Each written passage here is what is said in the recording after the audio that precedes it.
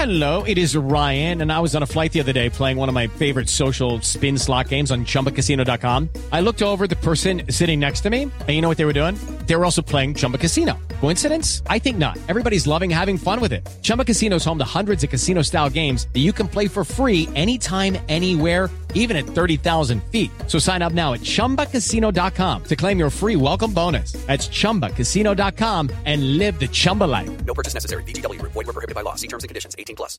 It is Ryan here, and I have a question for you. What do you do when you win? Like, are you a fist pumper, a woohooer, a hand clapper, a high fiver? I kind of like the high five, but if you want to hone in on those winning moves, check out Chumba Casino. At ChumbaCasino.com, choose from hundreds of social casino-style games for your chance to redeem serious cash prizes. There are new game releases weekly, plus free daily bonuses, so don't wait. Start having the most fun ever at ChumbaCasino.com. No purchase necessary. VGW. Void where prohibited by law. See terms and conditions. 18+. Hello, it is Ryan, and I was on a flight the other day playing one of my favorite social spin slot games on ChumbaCasino.com. I looked over at the person sitting next to me, and you know what they were doing? They were also playing Chumba Casino. Coincidence? I think not. Everybody's loving having fun with it. Chumba Casino is home to hundreds of casino-style games that you can play for free anytime, anywhere, even at 30,000 feet. So sign up now at ChumbaCasino.com to claim your free welcome bonus. That's ChumbaCasino.com and live the Chumba life. No purchase necessary. VGW. Void where prohibited by law. See terms and conditions. 18+. This podcast is part of the Sports Social Podcast Network. This podcast is part of the Sports Social Podcast Network. This podcast is part of the Sports Social Podcast Network. This podcast is part of the Sports Social Podcast Network. This podcast is part of the Sports Social Podcast Network. This podcast is part of the Sports Social Podcast Network. This podcast is part of the Sports Social Podcast Network. If you're always searching for your next great adventure or seeking answers to complex questions, if you think of yourself as someone who takes charge, is there for others, breaks down barriers, or sees the world for what it can be, then you're just what we're looking for. CIA is searching for women of all skill sets with these traits and others to join the Directorate of Operations and help protect our nation. Visit cia.gov/careers. See yourself here.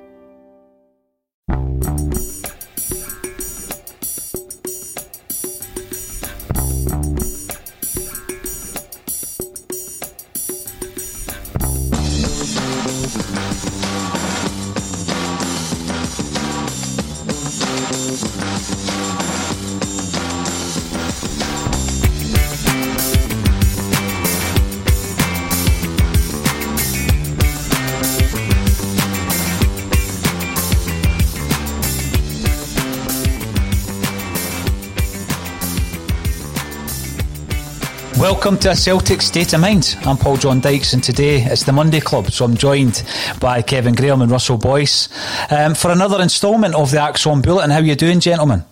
Not too bad, well, thank you. Now, there's negatives and positives, and unfortunately we've spoken a lot about the negative because that is the narrative this season for Celtic. It's been one of those seasons that, you know, time and time again you think they can't trip us up any more than they have done, and then they do.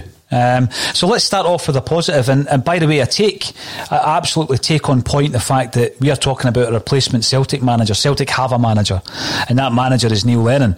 But I felt it was necessary, probably because of everything that's happened, the accumulation of everything that's gone wrong, that we are talking about a new Celtic manager.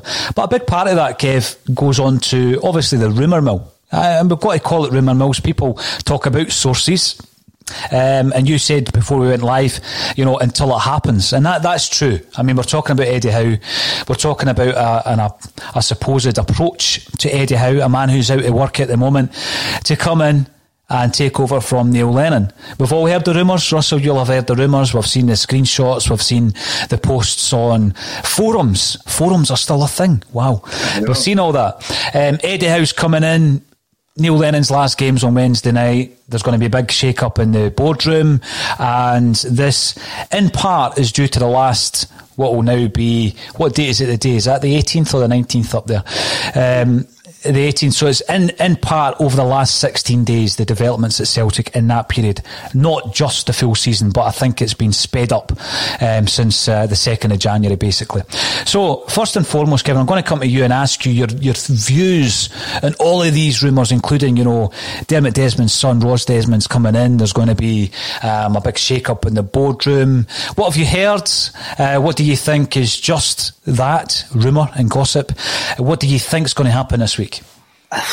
This is kind of like when you've took your Viennetta out the freezer and you're waiting on your jelly to set. Your jelly's not set yet and you want it to go with your Viennetta. You just want something to happen. You just want to get tucked into that dessert. You should not have mentioned jelly and ice cream this early on, mate. No, this season. Come on. I didn't mean to do that. Oh dear. God, there you go. Bad choice. Bad choice. That's a bad choice. I'm just fed up waiting. I'm really we all know something's going to happen, and we'd rather it would happen sooner rather than later. I mean, I think yesterday was the first time I've actually cursed Rangers not winning, because they could maybe keep their coaching staff in a job a bit longer. Look, I'm just waiting for the incoming flack you're going to get for that comment as well, Kev. I'm past caring now. I'm really past caring now. Once you've had, Kevin, sorry to interrupt for a third time in quick succession, but once you've had 300 retweets, when you're the star of a meme that's had 300 retweets from Rangers fans, you probably are past caring, aren't you? Because that happened to you over the last few days, didn't it? It happened deservedly. I was deservedly turned into a meme, and I've got no problem with it whatsoever. I deserved the ridicule for the comments that I did make, but I did apologise for them. So, hey, I can't do much else, mate. So did Peter Lowell, though, Kev. But I can't. I'm more sincere than Peter Lowell, hopefully. Right, back to the point. Sorry, I've taken you on a tangent. Back to the point, Kev. It's usually me it takes you on a tangent to. I know. What was the point again? The rumour mill won that, eh?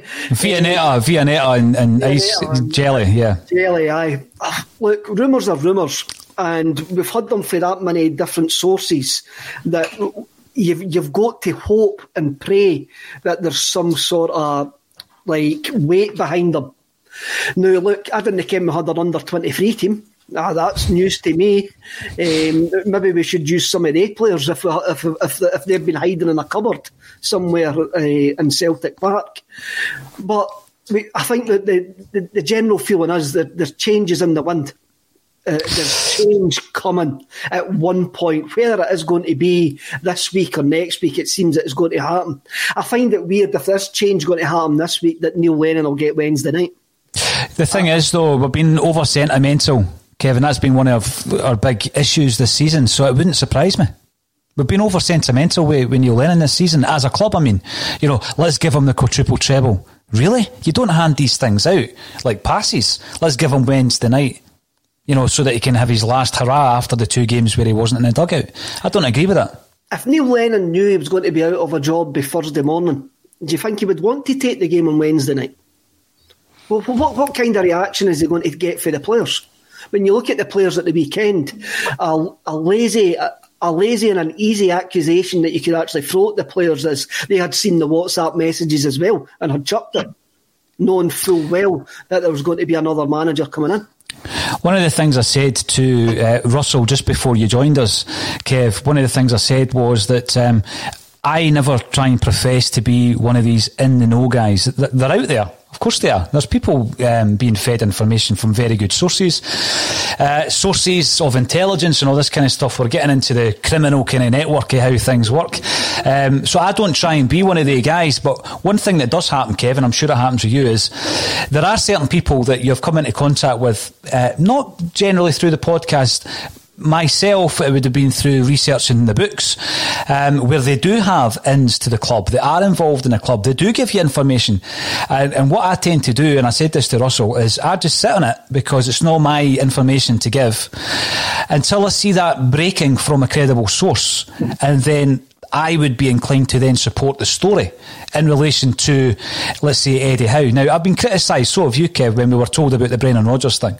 We were told from a very credible source before that happened that it was going to happen, and he was already lined up to take over at Leicester. But I come out with that on this podcast and it doesn't happen, then your credibility is all over the place. So I don't break source information. I don't break news, because that's not the purpose of a Celtic state of mind.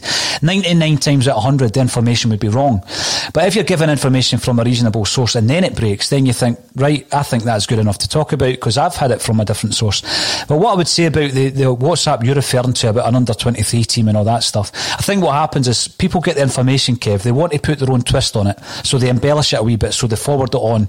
So the one bit of source information becomes 4 or 5 different bits, and it's like Chinese whispers. So by the end of it, people have added arms and legs on.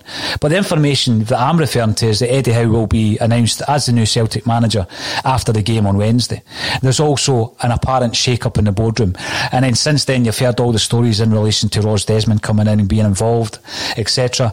I think there is change a-coming, as someone once said. Russell, what's your view on that? Yeah, I definitely think that a change is necessary. I agree with what Kev's saying. You're getting a wee bit tired of waiting now.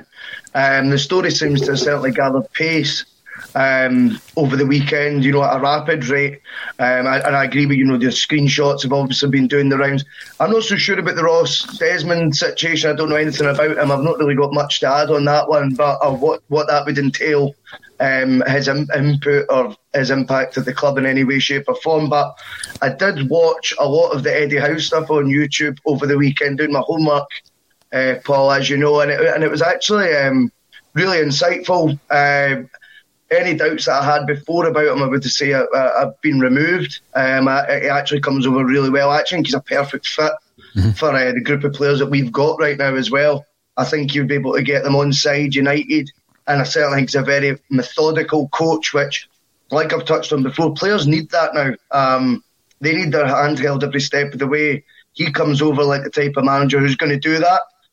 We've got an extremely young squad. I think obviously with the 13 players out, it made a difference to the average age, but I think you still said it was 10 players under the age of 22, was it, that started against Hibs? So, I mean, when you look at that, you're going, these guys, see when Brendan Rodgers took over at Celtic, he brought in a couple of guys, right, that he already knew, Kolo Touré and Scott Sinclair, and Dembele was obviously just the absolute diamond signing.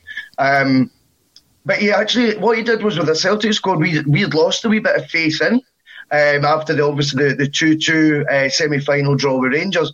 And what he actually did was improve players. Callum McGregor, Kieran Tierney would probably have made it anyway, but I think Rodgers was just a perfect foil for him. He dramatically improved. He brought Scott Brown back from the brink. Lee Griffiths, I thought he took to another level as well. Stuart Armstrong, I mean, there was a lot of players he improved. And I think we need to not lose faith in this squad completely as a group. I think there's still a lot of talent there. And if we can get Eddie Howe, as the rumour mill is suggesting, and the sources suggesting, all that nonsense, I think he could actually, still get a tune out of the vast majority of that squad. Listen, I think it's a great point, Russell, because, you get to that point and people are saying, well, we need to... Yeah, there's a joint responsibility, don't get me wrong. There's plenty of players in there who have not given what they should have this season. And then obviously you move into the management and coaching staff, then you move into the tier above that at the club. And there's a joint responsibility. But I agree with you. If you bring in a manager and a coaching team, there's plenty of potential in that team. I think that there's a slight... transitional period where there's quite a few of that squad I think are surplus to requirements now, and then that will be supplemented, I guess, with a couple of names that the new incoming manager, when that happens, has his eye on as well, and you're hoping that is the case because that's looking at a structural change at Celtic as well. But you ran a poll, Russell, on your Twitter page, and it was basically Eddie Howe and Howe no, and Eddie Howe got 67% of the vote, 57 rather, so it was quite a close, yeah. It was quite a close poll, and I think it has divided kind of opinion. Kevin, there's a few points Russell's brought up that will enter the discussion throughout this broadcast, one of them being things like, the Callum McGregor point on the coaching side of things. How frustrating is it for some players who maybe don't have the belief system in the coaching staff at present. How does that change when a new coaching staff comes in? There's something else I would like to bring up, and that is also around various articles that have been sent over to me by Roger Mitchell, who talks quite a bit about data analysis and how it's becoming a bit of a race between the big clubs to see who has the best data analysis department. And, you know, is that fastly becoming, Kevin, a prerequisite for incoming managers? What's your data analysis department like? Is that going to be a part of any new forward-thinking manager? What do you think? Stats in a more American way of looking at football has come into European football over the last 5, 6, 7, 10 years. You look at the company that's took over Burnley, an American company, and they've got an interest in data analysis. So everybody's wondering why this company's taken over Burnley. It's because they've got a product that they want to see if it works in English football. It is. I mean, basically, let's have a look at this. Players now that come through academy systems are used to a certain style of coaching. They're not used to management. They're not used to being managed. They're used to being coached. And the old school type manager, not that there's many left in the game now, can no longer get the needs of the players. The players need told. The players need told every inch of their game what they're going to be doing, because that's the way that they've been brung through the academies. There was an interview that Eddie Howe actually done with Graham Hunter, the big interview, and he basically admits it's like a university now. Going to a football club is like a university. You're learning all the time. Days are gone where you get bollocked. Days are gone where you actually get shout. Days are gone that you listen to the Cy Ferry podcast where he talks about basically bullying in the dressing room. And that's all gone now. And basically we had 5 years of Ronnie Dyler, then Brendan Rodgers, who were a university coaches, who were coaches, and we stepped back. And we don't need to go back across it. I've said it wrong time. I've said it time and time again. Neil Lennon was the wrong fit for the club, and Eddie Howe is a perfect fit for the club. But he would have a Eddie Howe type manager was a perfect fit for the club when Brendan Rodgers left. And if we would have brought in an Eddie Howe type manager, there's hundreds of Eddie Howe type managers out there all over Europe. If we had brought in somebody like that, we wouldn't be in the mess that we were in at this precise moment in time. Kevin, and you know, we've got lots of people commenting because I think it's one of the things whereby, you know, there's been a lot of bad news stories around Celtic this season. Of course there has been, and we've been saying maybe over the last couple of weeks it's time for us to start planning now for next season. Is that us at a point where we're actually accepting our fate this season? Well, to a degree, yes, it is. But one thing I did take from that draw that Kevin referenced earlier, I was asking Kev, after the Rangers game on the 2nd, I looked at the 4 fixtures for Celtic, the 4 fixtures for Rangers. Will Rangers drop anything? Universally, the answer was no. Will Celtic drop anything? And I think the answer was yes. That's exactly what's happened. And that's a frustration, because there comes a point where Rangers go to Motherwell. Motherwell have got a new manager. They talk about another cliche, the new manager bounce, and they get a decent result. That's going to happen. And it's not going to happen that often. That's going to happen to Rangers between now and the end of the season. But when you're drawing nothing each against Livingston at home, you know, and you're looking across there and you think we could have actually clawed a couple of points back here. That's the frustration for me. And I'm not saying we would have won the league, but we're going out at a whimper, you know, drawing nothing each to Livingston. And by the way, there's also this question, I'll throw this one to yourself, Russell. We've got their players back, the first team players, the ones that were missing in isolation. But we're playing a Livingston side who are just as well organised as they were on Saturday, but we're playing them in their own park. And it's a stadium that we've not had that many great results at.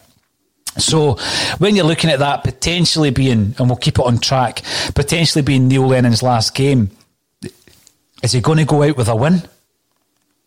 I think the Livingston away is definitely a daunting prospect. I think the home performance on Saturday, if we're just touching that briefly, was absolute draw. So I really wasn't impressed at all.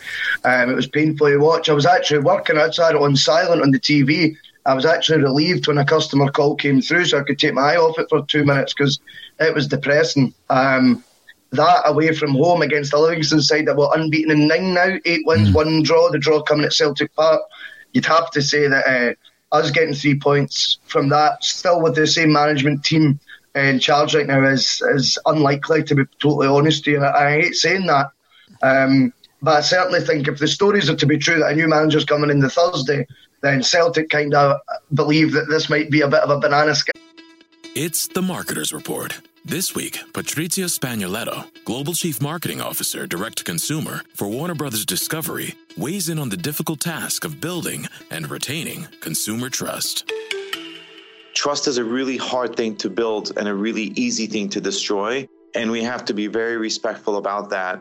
Our partnership with iHeart has really helped us build that trust and that relationship with the on-air talent. The best thing for us to do is to build a relationship with our consumers. And if those consumers have a relationship with the DJs that are on air, then we want to build on that. House of the Dragon, which was one of our most successful, if not the most successful campaign we've ever done for a show, audio was a core part of that. As the #1 audio company, iHeartMedia gives you access to all. Every audience, live conversations, trusted influencers, and the insights and data you need to grow. Not just a media company, iHeartMedia is your access company. Go to iHeartResults.com for more. As the #1 audio company, iHeartMedia gives you access to all. Every audience, live conversations, trusted influencers, and the insights and data you need to grow. iHeartMedia is your access company. Go to iHeartResults.com for more. As well, and don't want to put in a new manager, to start off with a negative result as such. Well, when you think about it, Russell, I think that's a great point as well, because I mean, yeah, you're then throwing the first teamers back in. There is a transitional period between those who have come in for the 2 games against Hibs and Livy. And I'll ask you this question as well throughout the discussion. There's some of those guys that have done this, themselves no harm, I would suggest, some of the younger players. I mean, and we're sitting here talking about Anthony Ralston, who I thought was the best player on the park. Kev, you agreed with me against Livy. Ralston playing right back, Gavin Strachan in the dugout. Who would have known going for 10 in a row that the end of January would have been talking like that? But that's where we are. It would have been a bad time to throw in a new manager, wouldn't it, between the 2 Livy games? So I can understand, if it does happen on Thursday, why we're leaving it that long. Kevin, out of the 2 games, we spoke about the Lille game. It was a dead rubber, and we threw in a few kind of untested players, untested for Celtic anyway, in Sorrow and Hazard. Turnbull had a few games, and now Sorrow and Turnbull, I would say, are first choices. Hazard, I'm not sure how that one's going to work. Do you think we're going to pull another couple of players out of the last couple of games? Is there anything to be pulled from this carnage from the youngsters that have come in? I don't know. I really don't know, because I think Welsh has to be a plus point, even though he didn't get any minutes against Livingston. Mm-hmm. I think Welsh has to be a plus point for the 4 games that he's actually played for us this season. And if any manager who is coming in has been looking over the tapes, he'll probably see a player in Welsh. And if you get a manager who's going to come in, is going to work with these laddies, then you could have a centre-half in Welsh. You could have. With Frimpong, any decent coach will actually see Frimpong as a right winger and actually work on his final ball. That'll be the first thing that you would do with Frimpong. Yeah. I mean, you says on Saturday, Paul, that Frimpong could go to the next level. Yes, he could, but he needs somebody to come in and develop him to go to that next level. He hasn't been developed at Celtic in 18 months. You have a look. I like Ewan Henderson. I do like Ewan Henderson, but he needs to put on a bit of weight. He looks a bit finely built. And again, I don't really know what his position is. He's played in a number of positions when he's came into the team. We've got to build for the future, but that doesn't mean to say if we start building for the future now that we're giving up on this season. I think the 2 go hand in hand. You can start making progress this season for the future, Whether it brings success or not is buys, but you can actually start making progress for next season. If you bring in a manager just now, I think you should be telling them, by the way, you can't bring in anybody in the January window. You've got to evaluate the squad for now to the summer, then make your decisions in the summer what you want to do, and we'll fully back you. Kevin, I don't disagree with much of that. What I would say though is we're at a stage where we can't see the performance of, don't shoot me down for this, Anthony Ralston. We're at the stage where we're not even looking at his performance, because we're saying about Welsh. Yes, is this all about perception? What's your perception of Ralston going into that game? I thought he was the best player on the park for Celtic on Saturday, so can we give him a bit of credit for that? Still a young player. The thing is, though, Paul, we had a very low watermark on Saturday, that anybody above that watermark was actually going to get pass marks. Anthony Ralston's no the answer, and I think that's been proved with the 2 loan spells that he's had at 2 middling clubs in Dundee United and St Johnstone. I'm not saying he's the answer. I'm not saying he's the answer. At this moment in time, who is our right back? You've got Elhamed, who disappeared from view, came in against Rangers, made a substitute appearance. The rumours were that he was on his way, then his agent came out and said he wasn't. Beyond that, we don't have a right back. Going back to Frimpong is not the answer. So Ralston came in, he played particularly well. Okaflex should have scored from that across the face of goal cross, something that Frimpong has been criticised for not being able to do well enough. And I just think, sometimes it's perception. He comes in, he's had a good game. If he wasn't Anthony Ralston and he was a young kid at the same age, I think we'd be sitting saying, what a player we've got here. I'm not saying he's a long-term answer. It's either perception or desperation where we are. If you were a manager who's looked at the tapes at Celtic this season, you'll be going, a right back at this precise moment in time is Christopher Ayer. Yeah, absolutely. And you'll probably be looking for another centre half. And with Julien on the injury treatment table, probably 2 centre halves. But again, that's an interesting thing. The timing isn't ideal. Obviously, it's not, because, as you say, Kevin, a big part of that might be, let's have a look at the squad. I don't think we can survive between now and the end of the season without bringing in a centre half. A new manager coming in or not, we need to bring in another centre half. I think that much is clear. What I'm going to do, and I'm very, very keen to get in about the comments today as well, because Celtic fans have all got big opinions on this. Some might think we shouldn't even be talking about a new manager, but let's plan ahead a little bit. I'm going to run through some of the odds that I've seen online, Kevin, in relation, and Russell, regarding managers. I'm going to throw them out to you so you can discuss yes, no and why. I'm going to start off with some of the guys coming at 33-1, long shots. Now, you think back to when Brendan Rodgers got the job. I remember one of these sources that we're talking about telling me Brendan Rodgers was a man, and I scoffed at it. And I was so you could check the timeline, I was at a Steve Mason gig at the Liquid Rooms in Edinburgh, and I met up with a couple of my mates, and one of them was saying, you must have heard something. I don't know why they think I would have heard something, but I said, listen, if you're going to put money on anybody, put it on Brendan Rodgers. And they just laughed at me.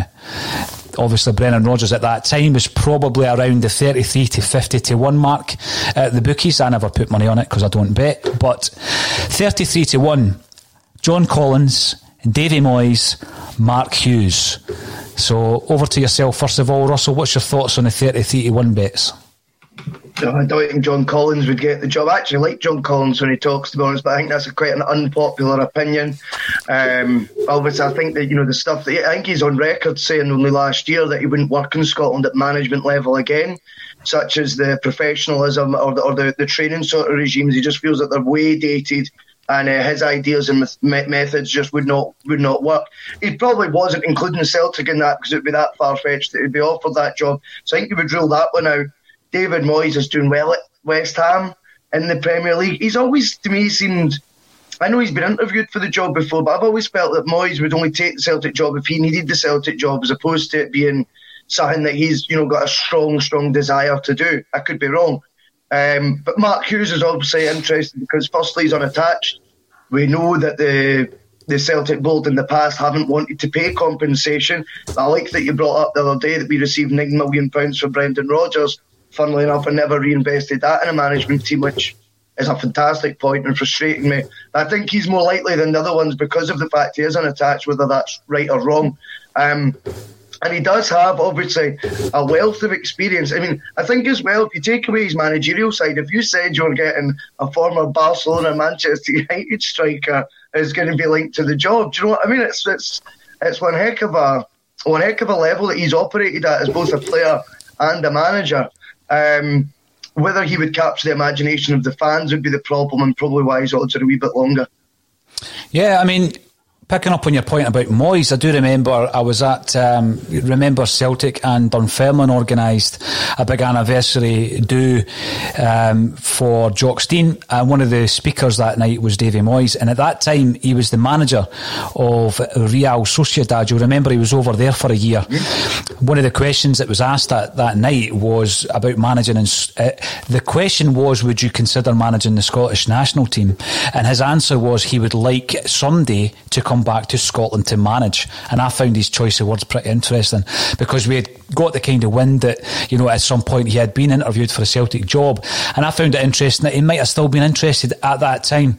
So those three names, Kevin, Graham, Mark Hughes, Davy Moyes and Johnny Collins, what's your thoughts on the kind of longer odds managers at this time?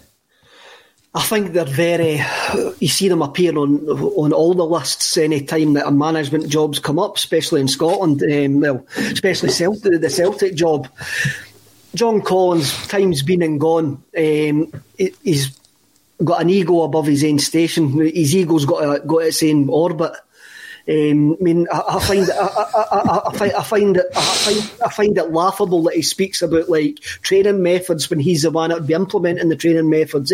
So I do find that just as a get out that he can't get a job for love or money. Who was the other one? David Moyes. David Moyes has made it clear that he sees himself as a top 5 manager in England.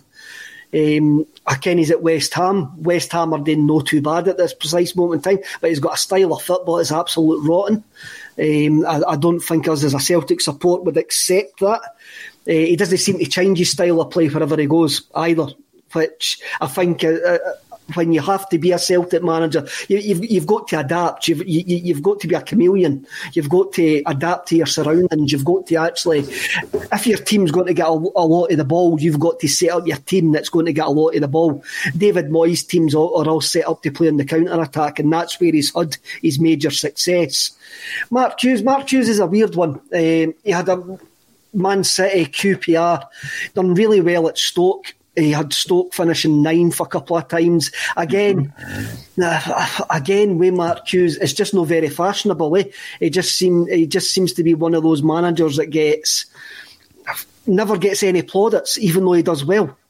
And it could just be his media perception that he's not well liked. He seems to have a decent coach. It goes with him everywhere. And Mark Bowen, Mark Bowen, yes, That's Mark Bowen, who seems to be a bit like the Michael Beale. He seems to be like the brains of the operation there, and Hughes is just the figurehead.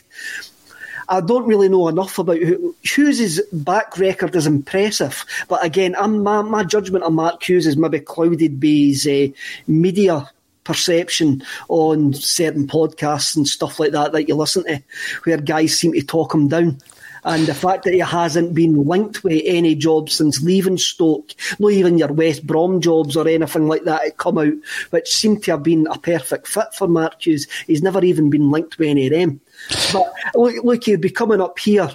The Celtic job has got a different demographic, a different sort of metrics than any other job that he's actually taken. Be the same as any other names that you're going to mention. The Celtic job is completely different for them. So it's very difficult to give an opinion, because the Celtic job for me is very, very special.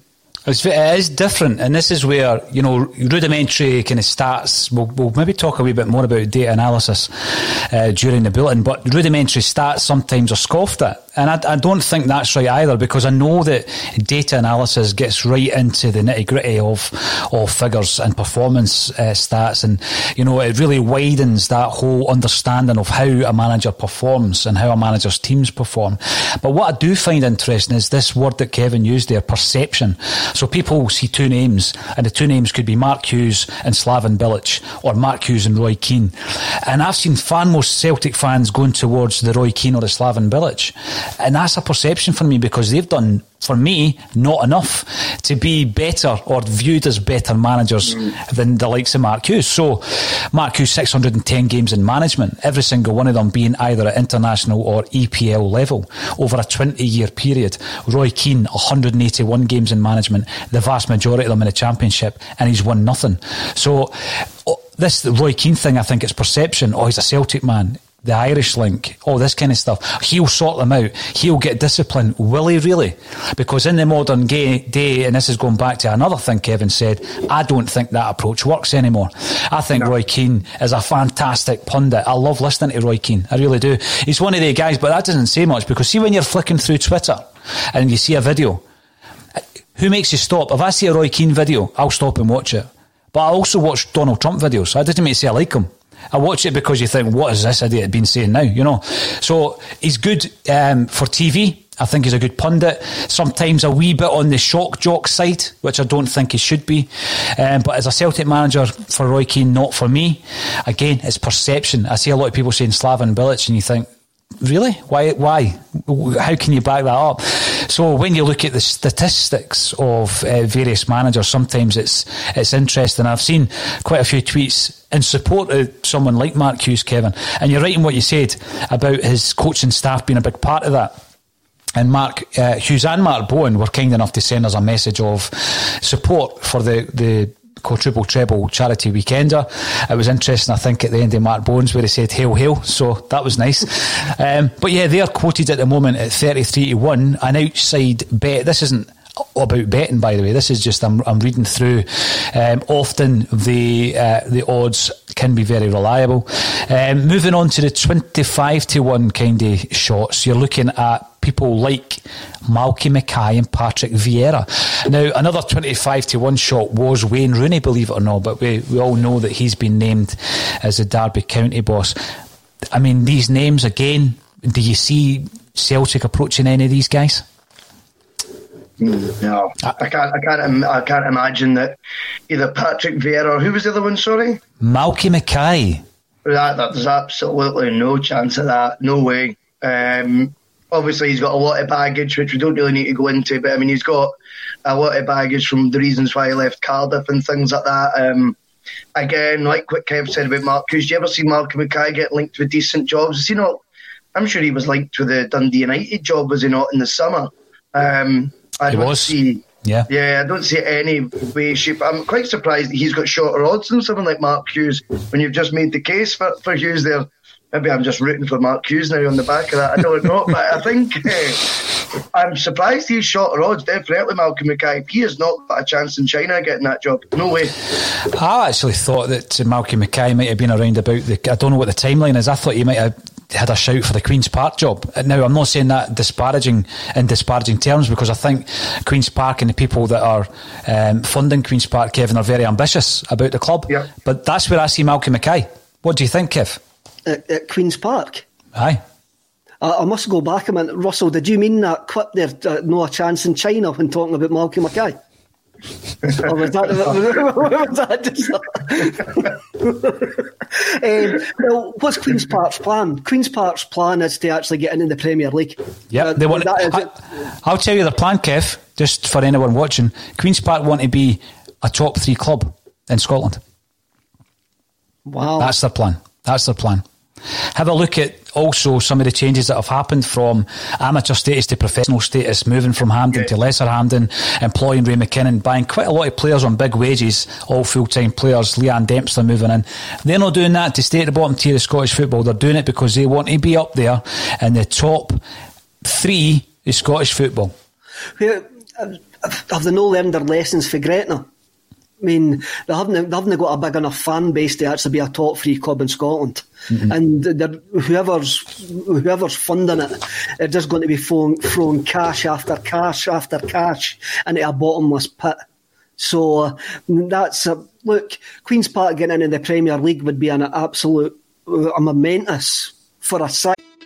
It's the Marketer's Report This week, Patrizia Spagnoletto, Global Chief Marketing Officer, Direct-to-Consumer for Warner Brothers Discovery, weighs in on the difficult task of building and retaining consumer trust.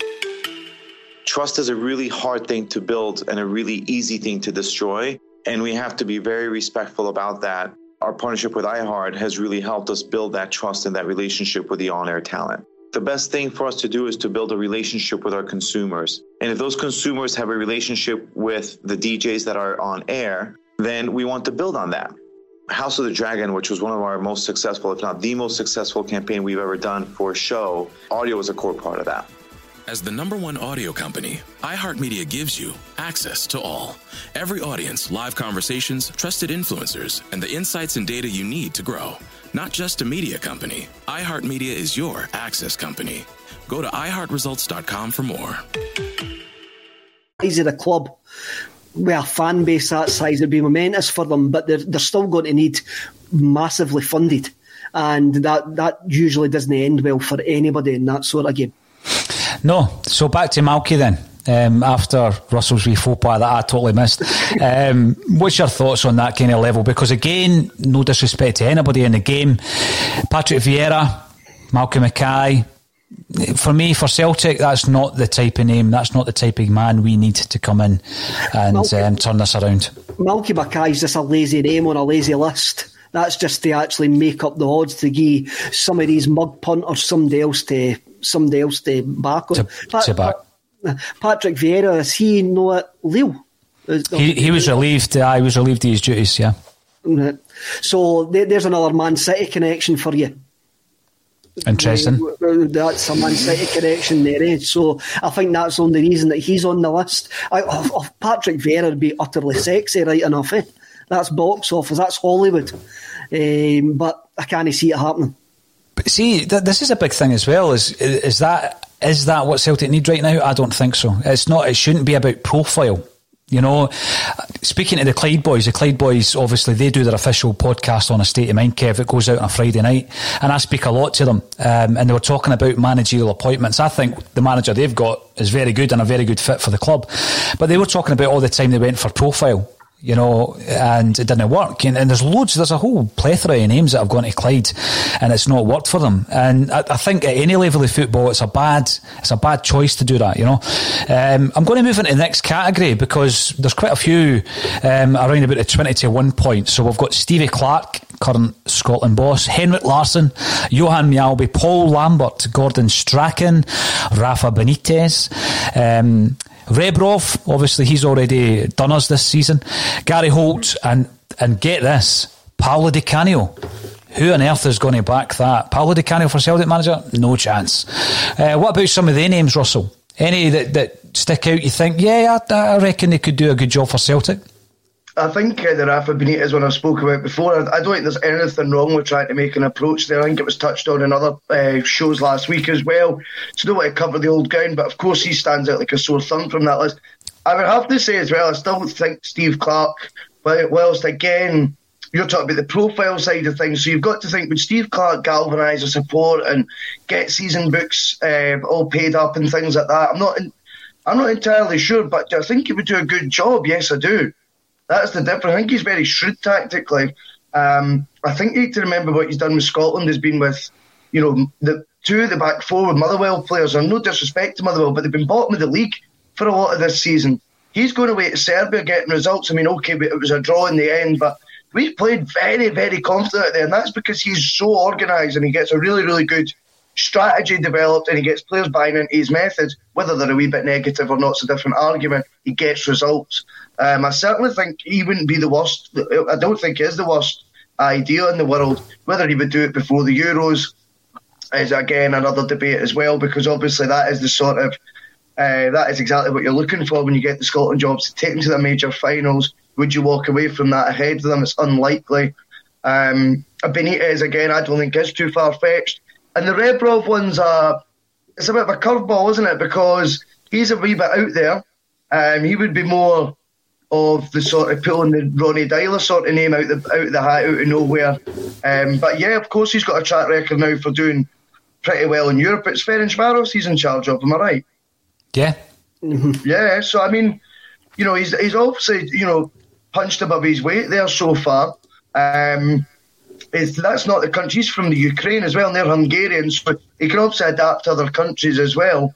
And again, I don't know enough about him, but it's an interesting name to be on the list.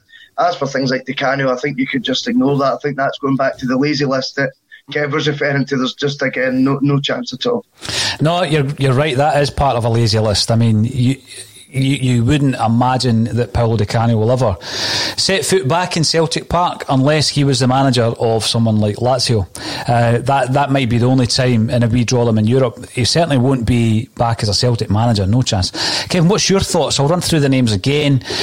Stevie Clark, Henrik Larsson, Johan Mjällby, Paul Lambert, Gordon Strachan, Rafa Benitez, Rebrov, Gary Howe, interesting, and Paolo Di Canio. Gary Holt obviously was an ex-Celt, came in as a cadet, an army cadet. Lou McCarry bought him, and Justin Whittle, remember? Justin Whittle, I remember that very, very well. Gary Holt's just been appointed director of football at Falkirk. Yep. So we can score him off the list. Was he even on the list? I don't know. Let's have a look. Henrik Larsson, no. Johan Mjällby, no. Benitez, a massive obvious yes. Gordon Strachan, no. Who else was on it? Who else was there? Rebrov, Di Canio, Paul Lambert. Paul Lambert, no. Rebrov would be an interesting one. He done well at Dynamo Kiev, and he's got Ferencváros punching above their weight. But Ferencváros benefited this year because he managed to get them into a system which would win one-off games in the Champions League. There's a few games that that Ferencváros played, including the one against us. If it would have been over 2 legs, I reckon we would have took them. So Rebrov would be an interesting one, but it would be a no for me. The other one was Stevie Clark that I don't think you mentioned, Kev. We've spoken about Stevie quite a few times in here. Stevie Clark's chance has been and gone. There's no way that he's going to give up going to the Euros with Scotland and getting Scotland a chance to qualify for the World Cup. There's no way that he's going to walk out on that. He's no Walter Smith. Now, the next group, I'm going to split into a group of 4, and their odds are ranging from 14 to 16 to 1. Dan Petrescu, Damien Duff, John Kennedy, Marco Silva. Russell, come to you first. Any names in there that you just cringe at? Other names that you think get you quite excited? I think earlier in the season we had a chat. I think the first time I came on the show, I'd said to you before the show, I had a bad feeling that John Kennedy was going to get the job. I think the only saving grace from the disaster this season is that we'll rule that out now, because they'll know that's going to be one that will not change the mood of the fans at all right now. It's not going to put any more bums on seats. Anyone who was not going to renew their season book still wouldn't renew their season book if Kennedy was appointed as the boss. Not to say that he'd make a bad head coach overall, but unfortunately he's tarred with that brush now. He's part of a management team that's turned this Celtic side, into an absolute shambles this year. And there's no coming back for him to be the manager at this stage. Perhaps in the future, because I dare say he's got a fantastic rapport with the hierarchy at the club, and I think he's well thought of, but certainly not now. Who was the other ones? This is a nightmare. I can't remember. Petrescu, Damien Duff, John Kennedy and Marco Silva. Yeah, I think Petrescu's done, again, a lot of good things at Cluj, and I can't remember the other club he was at. I'm sure he'd got into the Champions League a couple of times as well. So he's certainly got experience of operating at the level that we sort of are negotiating playoff rounds, winning titles in smaller footballing nations. Marco Silva, not for me. I think he had a relatively good spell in England. It was Watford, wasn't it? But I mean, you don't last long there, and then at Everton it was a bit of a disaster. I think, though, again, obviously, if you were to compare apples with apples, obviously he was at Olympiacos and was quite successful there, which is probably more comparable to the Celtic job. Obviously, hot atmosphere down there, do you know what I mean? A lot of passion, a lot of expectation on winning your domestic tournaments, and obviously making that qualification to the Champions League, which is trickier because you're not from a country with all the resources like the main 5 leagues. So perhaps he's got good relevant experience in that regard, but again, does he excite me? Not particularly, to be honest with you. What about yourself, Kevin? I'll run through the names again. Dan Petrescu, Damien Duff, John Kennedy and Marco Silva. Duff, I know, because he hasn't had any managerial experience. He's had plenty of coaching experience. I wouldn't mind coming back in to the coaching setup at some point, but then again, that's up to the manager to decide. That's up to the head coach, much stroke manager, to decide, and know the de facto the director of football. Silva, look, I probably didn't know enough about Silva or Dan Petrescu. Even though they've been successful, what they like at developing players, what style of play do they have? Do I not know enough about their background of the clubs? When you look at the number of clubs Silva, both of them have actually had, it sticks to me that they go in, do well for 6 months and fall out of favour quite quickly. I'm looking for a guy to come in and develop us. We need a development manager, and for them, Silva and Petrescu don't tick that box. John Kennedy, he's had his chance. I think he's now seen as a major part of the problem, and he's probably burnt every bridge that he's had with the wider Celtic support. And again, with Duff, I just think it's a bit too inexperienced with Duff there. Now we're starting to get very interesting now. A couple of names I've already mentioned on this broadcast. Slaven Bilic, Roy Keane. Bilic 10-1, Roy Keane 14-1. I've already made my thoughts clear on both of those managers. Bilic obviously is now managing in the Chinese Super League. Roy Keane hasn't managed for 10 years. I know that he's been an assistant to Martin O'Neill at various clubs and for Ireland, but he hasn't managed for 10 years. I don't rate him as a manager. And Slaven Bilic, I think it's all profile as far as I'm concerned. Before we get to the top 3 candidates in terms of odds, Russell, Bilic and Keane, it's a myth. Absolutely no chance on either. In fact, I'm more against them than I'm some of the candidates that are further out, to be honest with you. I think Bilic is someone I think was perhaps slightly unlucky at West Brom to lose his job, is what they're saying. But again, what's his win record really like down south? It's not fantastic. His experience at this level, it doesn't work. It doesn't work. So unfortunately, it's not something that we can look at having Slaven Bilic in charge. And the Roy Keane thing's just farcical to me. And I think it's again that put that on Kev's lazy list, because there is absolutely no way Roy Keane should be in that dugout at all. I didn't realise it was as long as what you just said. There's 10 years since he's last managed. I mean, that is absolutely baffling that he would be then going into a job like Celtic's after such a long wait. And again, I don't want this to sound really bad about Martin O'Neill, but I think when you're saying in that time that he's been assistant to, is Martin O'Neill's methods really something that his most relevant experience has been with for 5-6 years? Is that really what you're wanting him to have been taken into then doing a job like Celtic? We're going to be back to square one, because we know that these methods are akin to the manager currently in the dugout. So we don't want that either. I think those names are very, very surprising to have such short odds. And again, the Bilic one, he's just went to China as well. I mean, I don't think either of those are remotely realistic at all. Kev, I think you agree with myself, but anything at all about any of the 2 names that you would think are going to make a change at Celtic? By the way, I will get to the comments once we've reached the Eddie Howe question. But, what I'm seeing from the comments over the piece is that he's a motivator. He can instill some more discipline. I don't get that. I honestly don't think that Roy Keane can do that now in the modern game. What's your thoughts? Basically, what you've got to look at Roy Keane is the only person that's given him a job in football over the last 10 years has been Martin O'Neill. And from what I'm told by people, that the only person who will give him a job in football is Martin O'Neill. They were chased out, both of them were chased out of Nottingham Forest because the Nottingham Forest players didn't like their training and the way that they set up for the match days. And the inference of that was it was a bit old school, and the players didn't like it. Look, Roy Keane's problem was basically that the players weren't as good as him. and they couldn't do what he wanted them to do.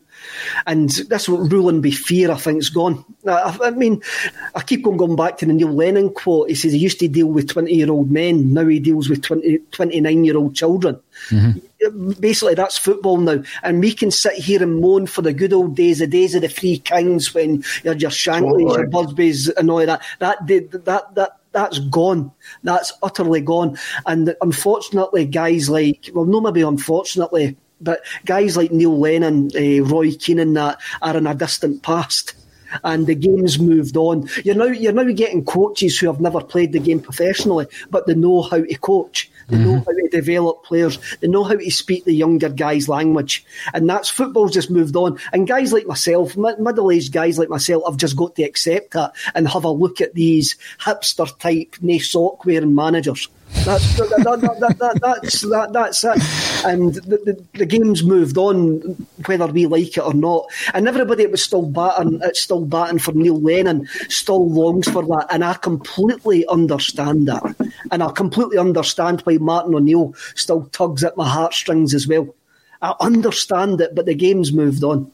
No, you're right. And incidentally, in the top three, which we're now moving into, Martin O'Neill's in there. He's still got short odds. The odds I'm looking at the moment, 72 for Martin O'Neill. Jack Ross, 5-1. Kevin will have a bit to say about him. And the lead runner at the moment, leading the race, is Eddie Howe at 4-9. So that brings us right up to the big question on Eddie Howe. What about the other two, though, Russell? What do you think of Jack Ross and Martin O'Neill? Kevin's already made his feelings known about O'Neill, and I agree with him, incidentally. But I know he likes Jack Ross. So, Jack Ross, Martin O'Neill, and the main man, Eddie Howe. Yeah, I mean, I like Martin O'Neill as a person. I like listening to him talking. Again, I just think Celtic's got a really modern type of footballing squad. I think the players very much will buy into a modern manager. I think that's just what it's got to be. Martin O'Neill is such a romantic notion. That is what it's all about, and that is why I find yourself so high up that list. I would like to think that if we're talking about a board that sat on making the decision so long about removing the current manager, still haven't, of course, that if we do end up doing that, I would imagine that's because the decision's been taken out of their hands. Now, there is no point in making such a drastic call like taking the decision out of the board's hands to change the management structure to replace Neil Lennon with Martin O'Neill. That just defeats the purpose. That's not a progressive change in the slightest, so why go to that effort? I can't see him being the manager whatsoever. Jack Ross is interesting. I mean, there was a few comments about it on the Twitter poll last night. I do like Jack Ross as a manager, and what I said last night was, if we'd actually won the 10 in a row this year, we might have got away with appointing Jack Ross in the summer, because everyone would have appreciated the end of an era chat. We've had to have the conversation mid-season this year, such as being the ending of that era slightly earlier than what we'd actually hoped. But I think if we'd won the 10 in a row, they might have got away with the Jack Ross appointment. I don't see them getting away with that now. And again, I can understand why he's high up in the odds. I think he's a good coach, but not now. Not when we're in the 20s points behind our rivals right now, going for the 10 in a row year. It's not right to take that sort of risk. But like I say, if things have been different this year and a more positive outcome at the end, Jack Ross definitely would have got away with that one. What about Eddie Howe? Like I say, I've already touched on it. I mean, I watched 2 documentaries last night. The Coach's Voice, and a really interesting one called -17, which is all about, I didn't realise how far in the mire Bournemouth were when he got that job. He took over them in December, and they still were on minus points when he took over. His first win, I think, got them to 0. That was in December, and he managed to keep them up, and then obviously we know what's happened since then. He's sitting reflecting on it as Bournemouth are a Premier League club. And he actually spoke really interested about his reasons for going to Burnley as well, which must have been quite awkward for a Bournemouth documentary to talk about the spell when he actually, he left the club basically. He had a wee mistress for a wee while, yeah. Ah, right, okay. I mean Burnley. I mean Burnley was his mistress. Before anybody thinks that I meant he had a real mistress. I was like, right, wow, okay. But yeah, I'm not that much in the know, Russell. I'm not that much in the know. Who are these sources of yours, Paul? Even in Burnley. I mean, I think, but the way he spoke about his reasons for that were actually really good. He spoke about how it was a family club, how it had actually been, when he went there, he'd been sold in the idea of their ambitions to get out the Championship into the Premier League, but because they weren't doing it with Rich back and it was a real unit there, and he goes, I was kind of sold on that side of it, but the whole way he comes over in that is awesome, to be honest with you. The way he's spoken about by the players, and then it showed some snippets from back in the 2010 in the season where he's wanting the whole squad to give round of applause to the kit man, things like that. He's naming them and he's explaining why they're so important to the club, and I just thought that's that thing that Rodgers was good at, bringing everyone in together. And of course he actually then speaks at length about Brendan Rodgers and how he learnt so much from him, and that he was always open, and he actually learnt tactically and about management from Brendan Rodgers, which is quite fascinating. But I'm completely convinced on the back of what I watched yesterday, he is the perfect fit for that Celtic squad right now. I really do believe that. Interesting. Now, Kevin, over to you. All this mistress talk. I know that you're a fan. You're a fan of Jack Ross. I know that. You've already given us the reasons why O'Neill is not the man for Celtic now. Talk to us about Jack Ross and Eddie Howe then. What's your thoughts? I'm not a fan of Jack Ross. I was using logic to get to the Jack Ross conclusion.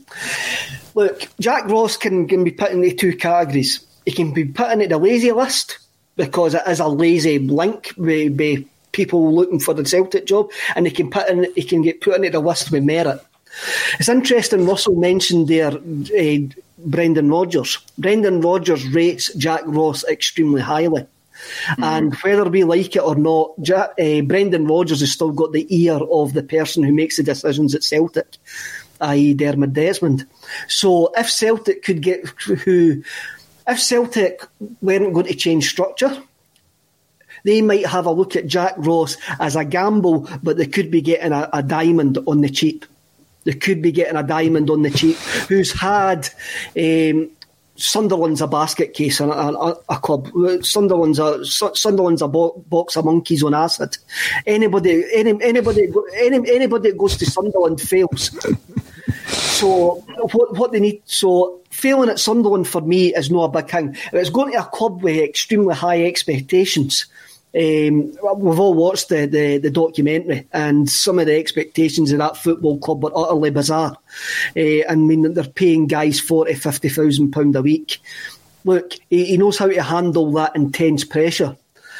With him coming back up to Hibs, he's done well with Hibs. Now I think the limitations of the Hibs squad has been shown up, but could you expect him to do anything else bar challenge for Fudd with that squad? I don't think so. He seems to be a progressive manager, and he seems to tick an awful lot of boxes that I would expect Celtic to look for in a manager.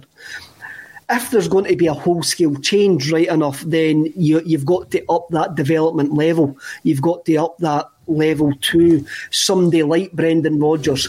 And whether we like it or not, Eddie Howe, for me, if you take away the Liverpool aspect of Brendan Rodgers, Eddie Howe's on the same level as Brendan Rodgers to come in and to do what he wants at the Celtic club. The only thing that's completely different is the fact that Rodgers has had the experience of the press scrutiny of a club the size of Liverpool, which Howe hasn't had. And that's one of the red flags for me. That's one of my red flags about Eddie Howe, is the fact is will he be able to handle the intense scrutiny which goes with being the manager of Celtic Football Club. 2 minutes ago, Anthony Joseph, the Sky Sports reporter, has broke that Celtic manager Neil Lennon has confirmed that one more player has tested positive for COVID following the club's training camp in Dubai. So we'll come back to that and we'll get the thoughts from the commenters. But Kevin, yeah, interestingly enough, some rudimentary kind of stats and data that I put out on Twitter yesterday got a wee bit of traction, but I understand why the real data analysts were like, you can't just make a decision based on that. I think what I was trying to do is going back to a conversation we've had about Brendan Rodgers and where he actually was when he took over at Celtic, and I wasn't comparing him to Roy Hodgson. What I was trying to say was this was a Liverpool Football Club who hadn't won the league in decades. They weren't expected to win the league. Yes, granted, Rodgers came very close, but he didn't win the league with Liverpool. He didn't win anything with Liverpool. And it was all around this discussion about an elite manager. Was he an elite manager, or is he becoming an elite manager? And I think that Brendan Rodgers implemented elite practices that he had picked up from Chelsea and Liverpool into Celtic, and that worked really well for us. Now, when I was comparing them, it was all about the perception, Kevin. That's the reason I looked at both of their careers. Eddie Howe had managed far more games than what Brendan Rodgers had when he came to Celtic, and he had more success in terms of promotions, and he had won a championship. And, Bournemouth wasn't a club where he was expected to win the title. He wasn't expected to win every single week, and there's so many other analytics that could be brought into it. But I just think perceptions are very, very important when it comes down to, you see a name, you think yes or no. But I think within us, we are all in agreement that Eddie Howe definitely would be the man for Celtic. Russell Boyce is talking about a documentary called Minus 17. Will we be making a documentary called Minus 21? That's the question if it comes in. Interesting to see that breaking news coming from Anthony Joseph. I wonder who the player is. Obviously that's going to affect Wednesday night. Who else is it going to affect in terms of isolation? Yeah. This is just getting worse and worse. We bring some back, then we get rid of others. It's just one thing after another. We need it to end. We need a break in this. We need a circuit break, and that circuit break will be a start. We'll be bringing in Eddie Howe. I'm going to go over to the points being made from our commenters as well. So let's just start straight away. Joe Porter would take Eddie the Eagle at this point. Eddie Howe is undoubtedly a proactive and modern coach, and that's what we need. There is also a question coming in from In the Crowd. You're commenting on YouTube. Thanks for getting involved. How much autonomy did he have at Bournemouth, and how much would he get at Celtic? This is where you start looking above the manager's chair, that level, and say, well, this is where it was interesting that we're talking about a boardroom shake-up. We can't continue in terms of the way that Peter Lawwell's been getting involved in the footballing side of things to that degree. I mean, he's got to have an involvement in football. Of course he does, when it comes to buying and selling players, etc. But Kevin, they think that, if Eddie Howe comes in, he'll have more autonomy than, say, Neil Lennon's had. He's got to have. He's got to get more autonomy. He's got to get the full control of the football side. Any accountant, all they should be telling Eddie Howe is, there's your budget, spend it how you want. That's the only interference that your CEO should actually have with your football manager. That's it, bottom line. And I've said before, the highest paid person at the club has to be your football manager. And that's, if you're bringing in Eddie Howe, you would like to think that he's going to be the highest paid person at the club. He needs full autonomy, he needs full control, and he needs full control of the football side from top to bottom. He needs to have a look at the academy and go, right, how can I work on these players? And he seems the type of guy that would actually do this. And I think Jack Ross would do this as well.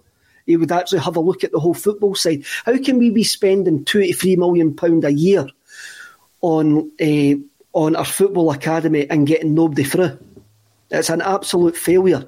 And now, we'll have a look at the change of the Brexit rules as well. And I noticed Russell had a conversation with EK Boy on Twitter, and they were talking about the change in the rules.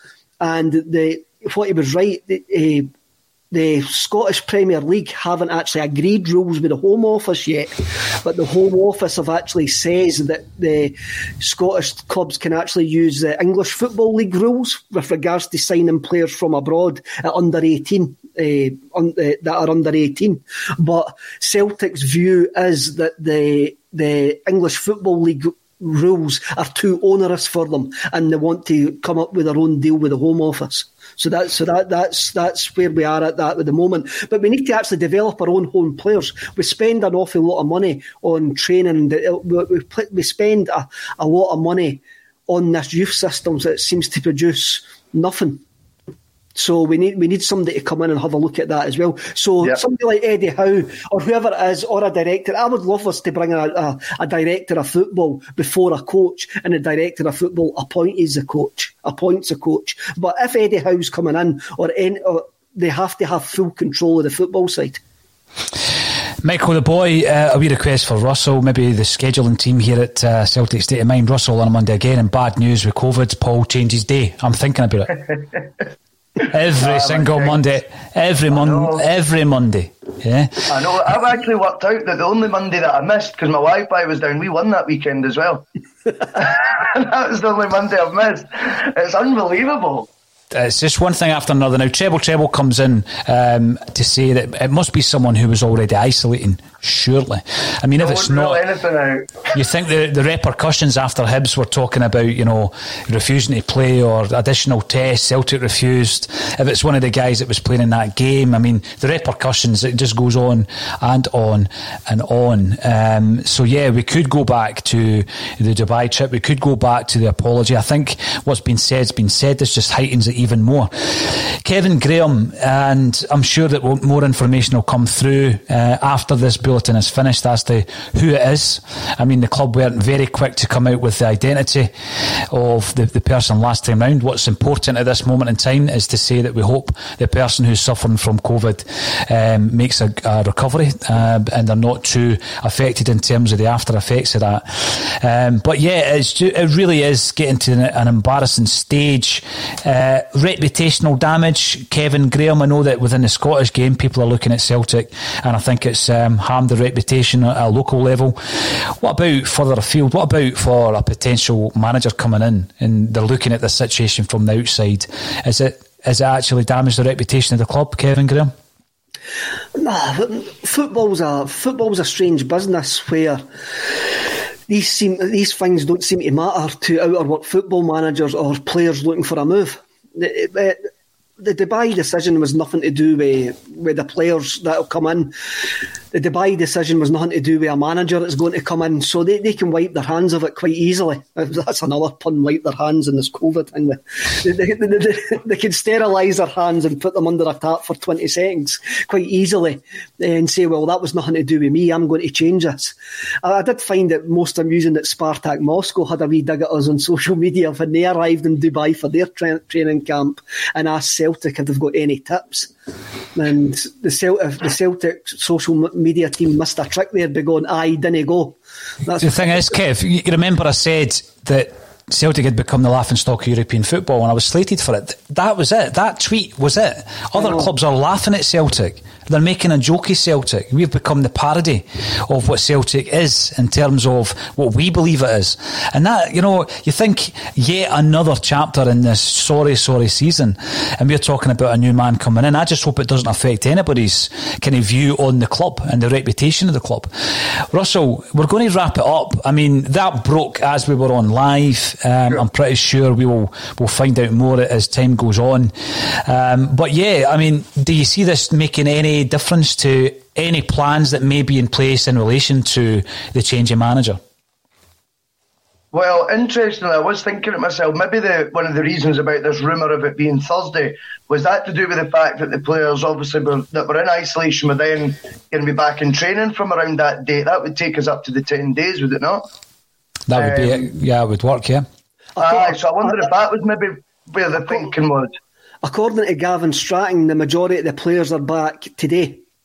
All right, okay. The isolation period ends today because Neil Lennon and John Kennedy come back in today and all of the players come back today.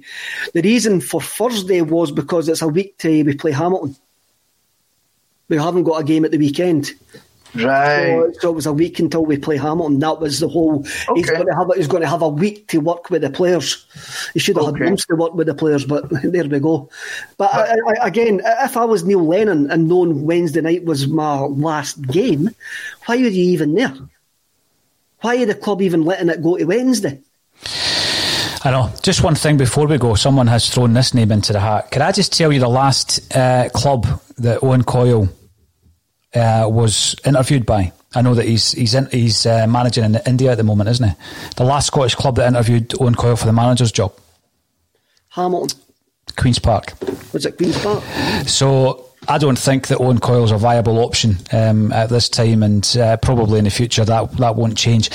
But there you go, another chapter. Russell comes in with his big size 9s and provides us with a wee bit of negativity at the end. Cheers, Russell.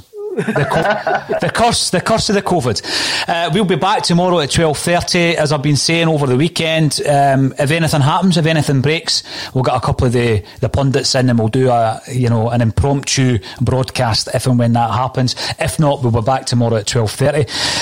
Let me know your thoughts about some of the candidates we discussed today. Hopefully we'll have more opportunity tomorrow to pull more of your comments in. It's always a pleasure to read from Twitter, Facebook and YouTube. But also, it's always a pleasure to speak to yourself, Russell Boyce and Kevin Graham. Thank you for joining us on A Celtic State of Mind.